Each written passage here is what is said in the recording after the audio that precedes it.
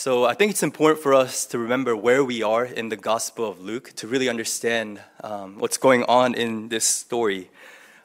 If you missed last Sunday, I'll try to fill you in a little bit. Jesus, he gets on a boat with his disciples, and the boat gets hit by this great storm, and the disciples are panicking. Although they are professional fishermen, they are used to the sea. They are freaking out because this situation is so devastating. They feel like the boat is about to sink. They're about to die. So they wake up. They say to Jesus, "Do you not care for us?" And what Jesus does is he wakes up from his sleep. And he was sleeping in the middle of this storm, not because he doesn't care, but because he's in control. He's in control of the winds and the waves. And with a single word, he silenced the storm. He says, "Stop." And the winds and the waves, they stop. It's complete silence, calm, peace. He changes everything. And the question that is asked by his disciples is this: who then is this that he commands even winds and water, and they obey him? Who is this guy? I mean, I know that he does miracles. I know that his teaching is great. I've seen him do wonders in people's lives, but who is this guy that he has power even over nature? According to our knowledge, there's only one person who can do that. That's God himself. And so who is this guy? And with that in mind, we jump to today's story, because what happens next after this great miracle, after this great incident that Jesus calms the storm, is that Jesus and his disciples, they go to the other side. They go to this city, this pagan city. It doesn't belong to the territory of Israel, meaning that it's outside of the covenant land. Normally, Jewish people, they don't travel to these lands because they believe that Gentiles are unclean. So they don't want to mix with Gentiles. And Jesus, he goes to this city. He steps off the boat. And the first thing that happens is he meets this guy who is so messed up. It's probably one of the most messed up human beings in all of Scripture. So last week, we had a messy situation that was causing all this confusion. This week, we have a very messy person, someone who's so messed up that you don't want to be near this person. And yet, what we see is that this man who has authority and power to calm the winds and the waves, instead of oppressing people with his power, he frees people. And that's really the gist of today's story. And so let's look at the story, because Luke gives us great detail on how messed up this man really is. We really can see three things from the details. In verse 27, we read that when Jesus stepped out of the land, there met him a man from the city who had demons. So the first thing that we notice about this person is spiritually enslaved. This person is spiritually enslaved. Now, we have seen demons before in the Gospel of Luke. This is not the last time we're going to see demons again. And so as much as I want to go into detail about what demons are about, I think the focus today is really on this man. But just notice that it's not just one demon that is possessing this man, but it says that this man from the city had demons, multiple demons. In fact, later on, when Jesus is having a conversation with this guy is so out of it that instead of him speaking on his own, demons are speaking through him. And in verse 30, when Jesus asks him, "What is your name?" he says, "Legion." For many demons had entered him. The word legion was a word that was used in the Roman military, the largest group of soldiers that can gather. Most people say that it would be a gathering up to 6,000 people. And so we don't know exactly how many demons or unclean spirits are influencing this man, but it's a lot. It's not just one demon that is possessing this man. Multiple demons are possessing this man. This man does not have control over what he says. This man does not have control over what he does. This man is heavily influenced by demonic spirits.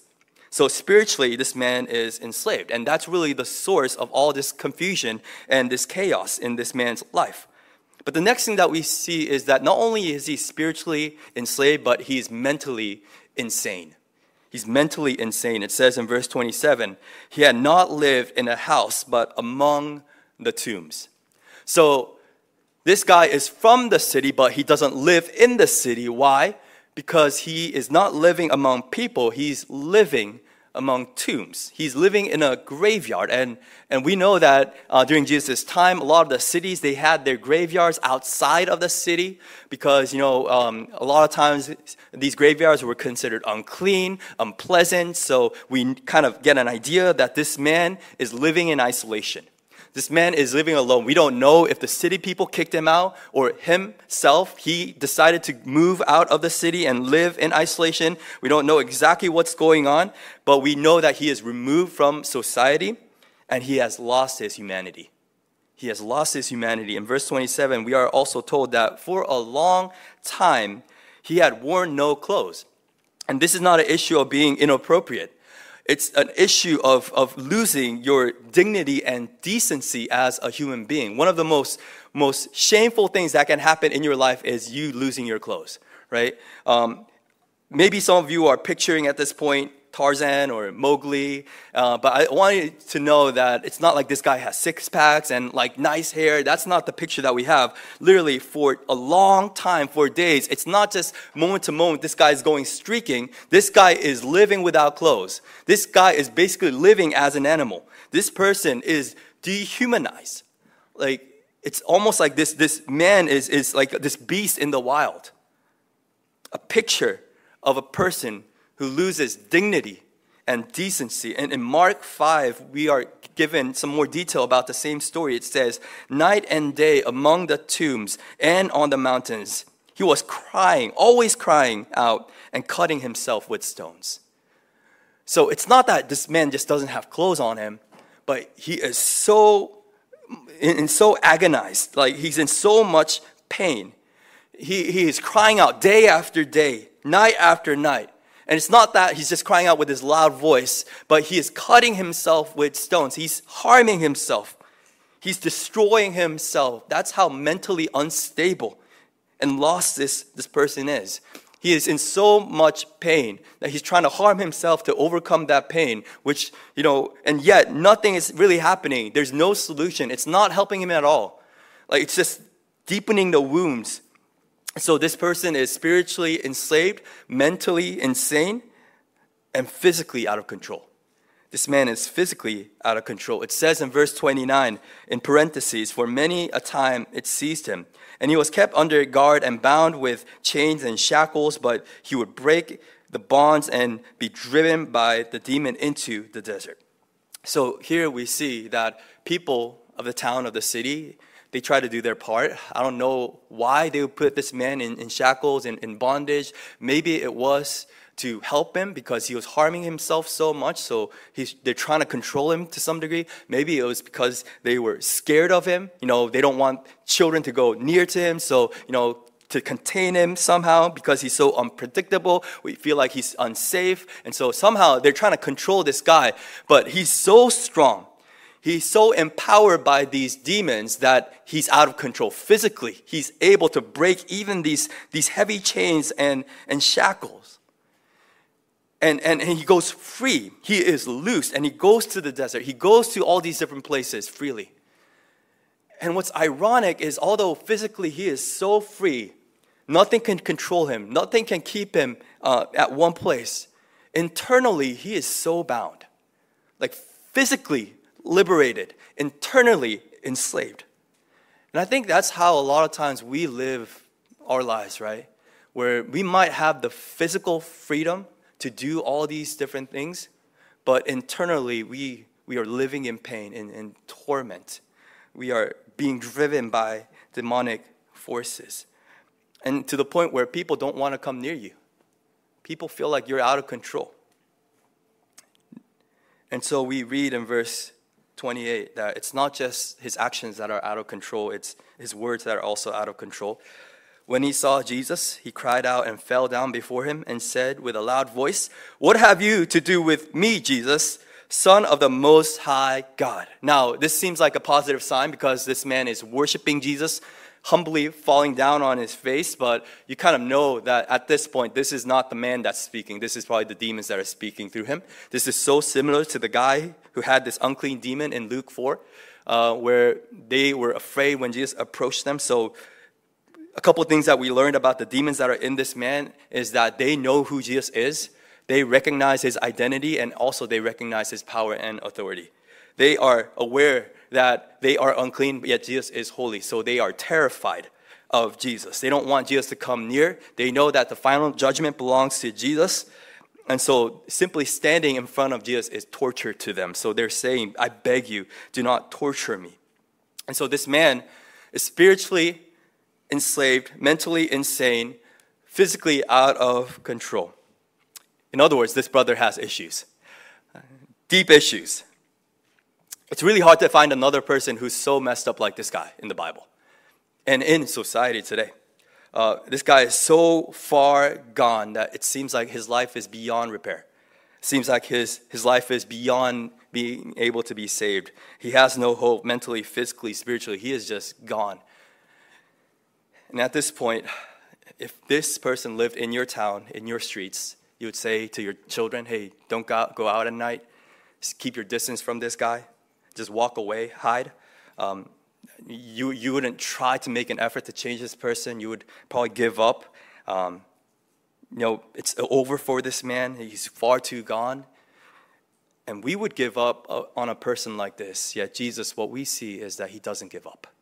And yet he approaches this man with confidence. And he speaks with clarity. And that's what's so different about Jesus and everyone else.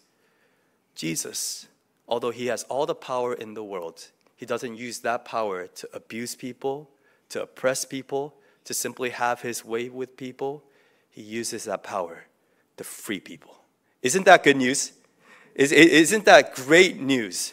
That all the world leaders, the politicians, as much as we pray for them, as much as they have great careers and they're a lot of great people, we know that when power is involved, that people are so easily neglected and abused and rejected, and yet we have a God who controls the universe, who controls the winds and the waves, who controls nature with the sound of his voice. And he uses that power not to destroy us, not to condemn us, not to oppress us, but he uses that power to free people, to save people, to change people, to transform people. And that is the good news, that it's not that Jesus just has power, but he cares about people, that he came to save the broken, the lost.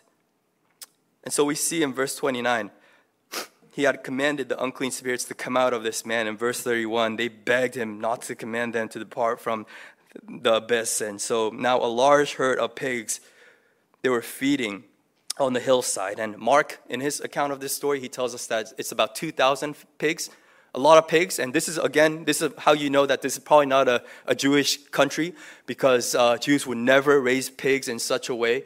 They don't eat them. They don't associate with them. So this is probably a Gentile city. 2,000 pigs are right there. And the demons, legion, they beg Jesus to enter into these pigs.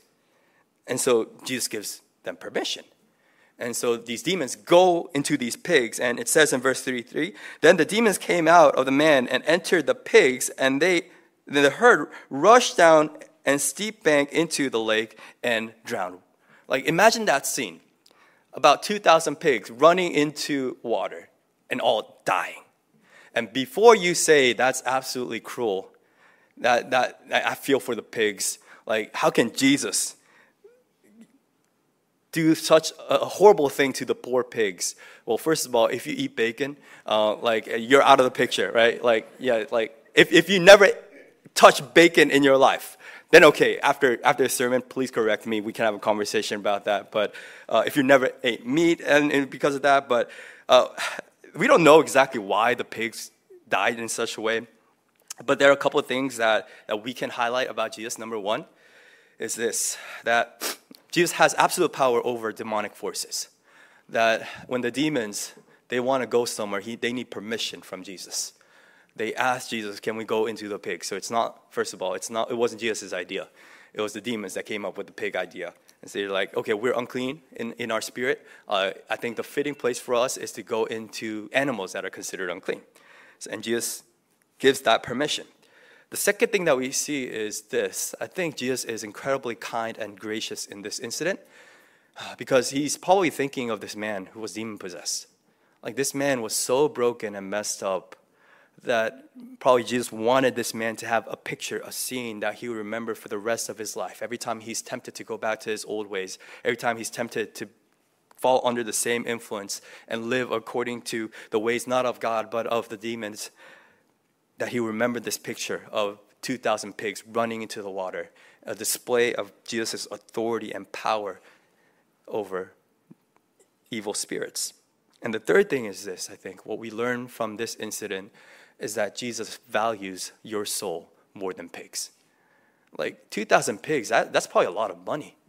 That's pretty precious and valuable, and yet Jesus is willing to throw that all into the water if it would have an impact to save one soul. And so Jesus values the human soul.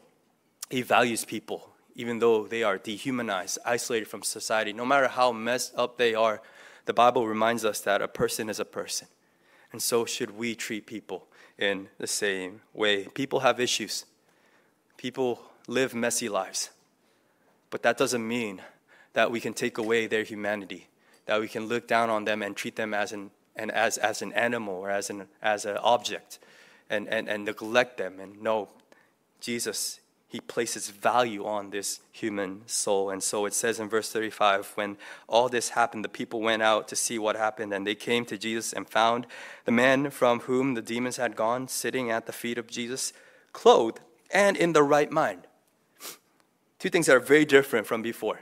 This man is now clothed. It's a sign that his humanity is restored, that his dignity, his decency is restored. And it says in his right mind, he is no longer insane. He's no longer following all these lies of the demons, and yet he's in his right mind. And people are now all afraid because they're like, what is going on? Like this Jewish guy who came into the country, like he's doing all these miracles, and like we never seen anything like this before. And so they are so afraid that they asked Jesus to leave. But it says in verse 36, those who had seen it told them how the demon-possessed man had been healed. And so they're so afraid that they're like, man, you have to leave, Jesus. And so Jesus gets on the boat and he goes back to where he came from. So there's one thing that he did in this city. After crossing the Sea of Galilee, he heals a man who was demon-possessed, and he goes back. And I think the reason why he does this is because he wants us to understand that with his ultimate power, he does not oppress us, he sets us free. And it's not just decent people that he sets free, the messiest people of life. The people who seem so far off and far away from God. Even the Gentiles that seem undeserving of the good news, Jesus is willing to go to their life, interact with them on a personal level, and display his love for them and set them free. Now, so now the question is, how do we apply this text in our personal life? I think when we hear the story of Peter, this story of other great people like Moses or David, we can relate to them because it seems like they're pretty decent. They're good people. They just have some flaws in their lives, and we're like, yeah, that's kind of me. I can relate to that person. When it comes to a man like this is like, oh man, yeah, I can picture other people in my life, but it's hard for me to see myself in this story, right? I don't know how many of you have been demon-possessed before. I don't know how many of you have hurt yourself before or walked under the influence in such a way that you lost control over your life. And so it's easy for us to say that, okay, this is a great story, most likely irrelevant because I'm not this bad of a condition. But the Bible reminds us that this is not a picture that is out in the blue, but this is a picture that represents the fallen nature of humanity. Now, you might not be displaying all these things physically, but the Bible reminds us that everyone who is outside of Christ, before they meet Christ, every single one of us, we are in bondage, that we are bound by chains, we are oppressed by the enemy, and we are tormented in our souls, and we live in isolation, first with God and with the gospel community, that we are so broken and messy in various ways. And the good news is that Jesus, he sees us through, and he changes something about our lives. It's in Ephesians 2, And maybe you can turn there if you want to. Ephesians 2 is a great passage that shows us really how the gospel transforms us. And Ephesians chapter 2 begins like this. And you were dead in the trespasses and sins in which you once walked. In other words, you are basically dead, not living among the dead. You are basically dead. Following the course of this world, following the prince of the power of the air, aka Satan. The spirit that is now at work in the sons of disobedience is at work in you, among whom we all once lived in the passions of our flesh, bondage and sin, carrying out the desires of the body and the mind, and we were by nature children of wrath like the rest of mankind. So the Bible tells us that in various ways that we have been influenced by not just our sin, but by the evil one, by Satan, the devil. And I truly believe this when I see children. I truly believe that it's not just our fallen nature that is sin, but the enemy is leading people in a way that is not of God, that is distant from God. Just think about all the things that you have to say to children, whether you're a teacher or maybe a volunteer, a parent. You don't have to teach your child how to lie. They just automatically know how to lie. You have to teach them how to say what is true. You don't have to teach your child how to contain their temper. You have to teach your child how to contain their temper, not teach them how to lose their temper. It's because naturally they can lose their temper. They can lose their cool. You don't have to teach your child, to gossip or to say hurtful things. They're naturally going to do that. You have to teach them how to say loving things, how to be kind, how to understand other people and love other people and care for people. The truth is, if you just think about all the instructions that you give to children, it reveals two things. Number one, that from our nature, inherently we are sinful and selfish and self-centered. We don't desire the things of God. Rather, we are alienated from God. And it's so hard to walk away from these things. Although children know that these things are bad, constantly they go back to these things. Why? Because there's an enemy that is constantly possessing them, driving them to think a certain way, act a certain way, desire a certain thing. So we shouldn't be surprised when we encounter brokenness in our lives. Some of you might say, well, demon possession, that seems really, really scary, and I never really encountered anything that's scary before. But in 2 Corinthians 11:14, it says, even Satan disguises himself as an angel of light. Some of us might not know that Satan is actually actively working dramatically in our lives because he doesn't display himself as a hungry lion. He displays himself as an angel of life. A lot of times, the way that Satan brings us to destruction is not by bringing all this trouble and pain in our lives. It's through a simple lie, by making us content with what the world has to offer. By allowing us to live a life that is divided, that our hearts are divided. And so many of us, actually every single one of us, in order for us to discover the reality of the gospel, we have to see ourselves in this story as the man who was so messed up and broken. And it says in verse 4 of Ephesians 2 that, but God, who was rich in mercy because of the great love with which he loved us, even when we were dead in our trespasses and sin, made us alive together with Christ. By grace you have been saved. That's the good news. And so now we have a story to share. This man, he said to Jesus, Jesus, can I come along with you? I want to follow you. I want to be your disciple. And I love what Jesus says at the end of this story. He says in verse 39, return to your home and declare how much God has done for you. And so this man went away proclaiming throughout the whole city how much Jesus had done for him.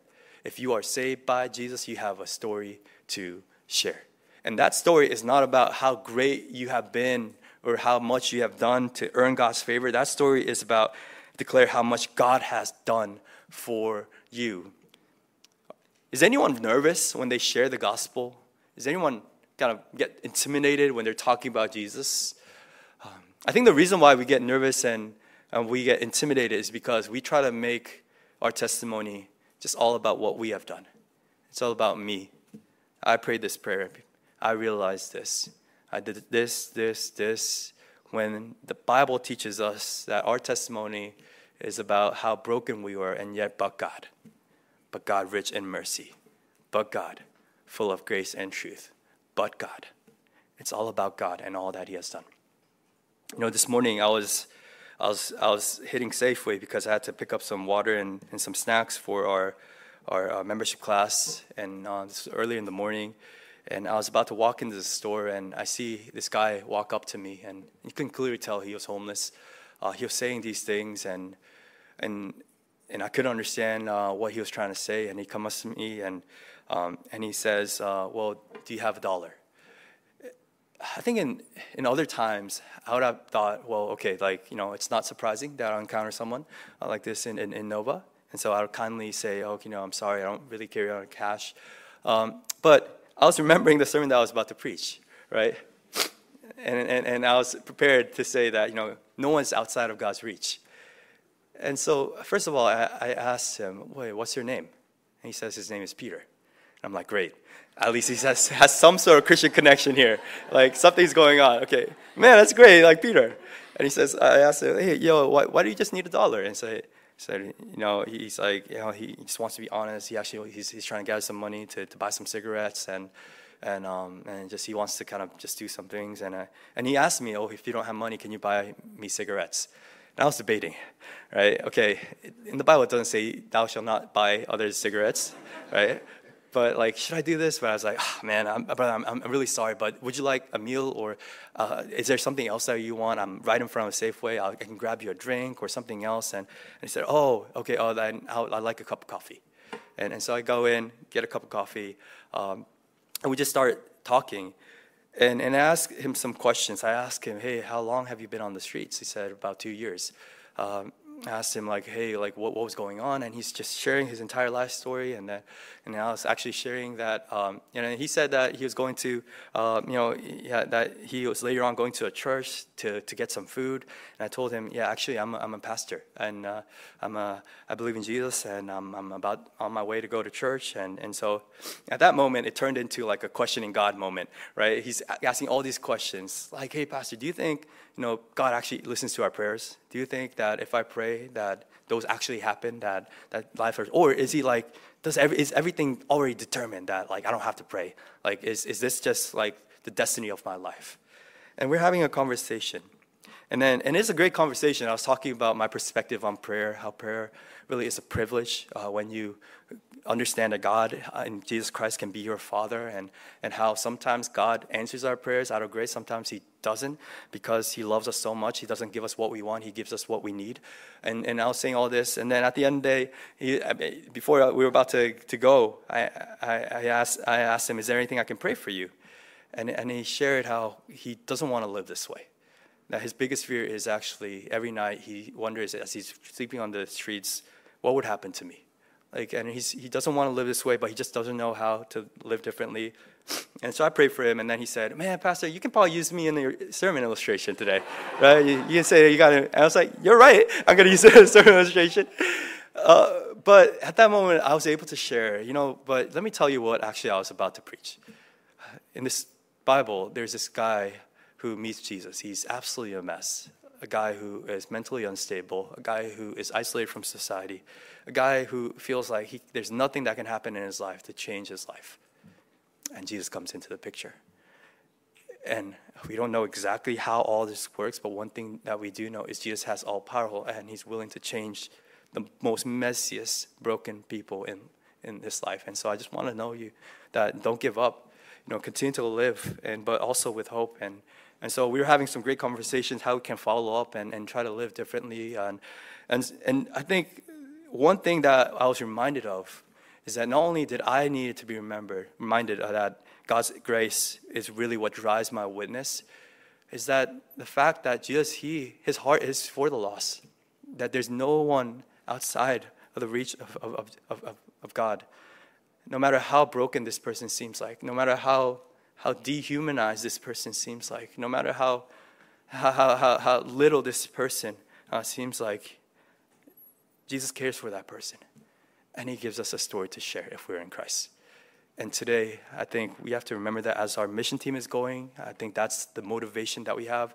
That's why we worship today and sing these songs today, where we say that, I trust the Lord because he answers us, because he saves us, and he liberates us.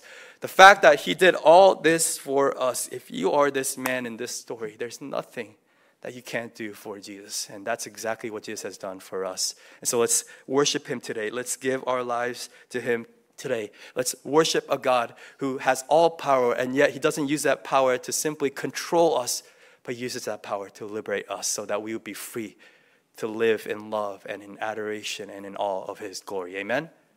Let's pray.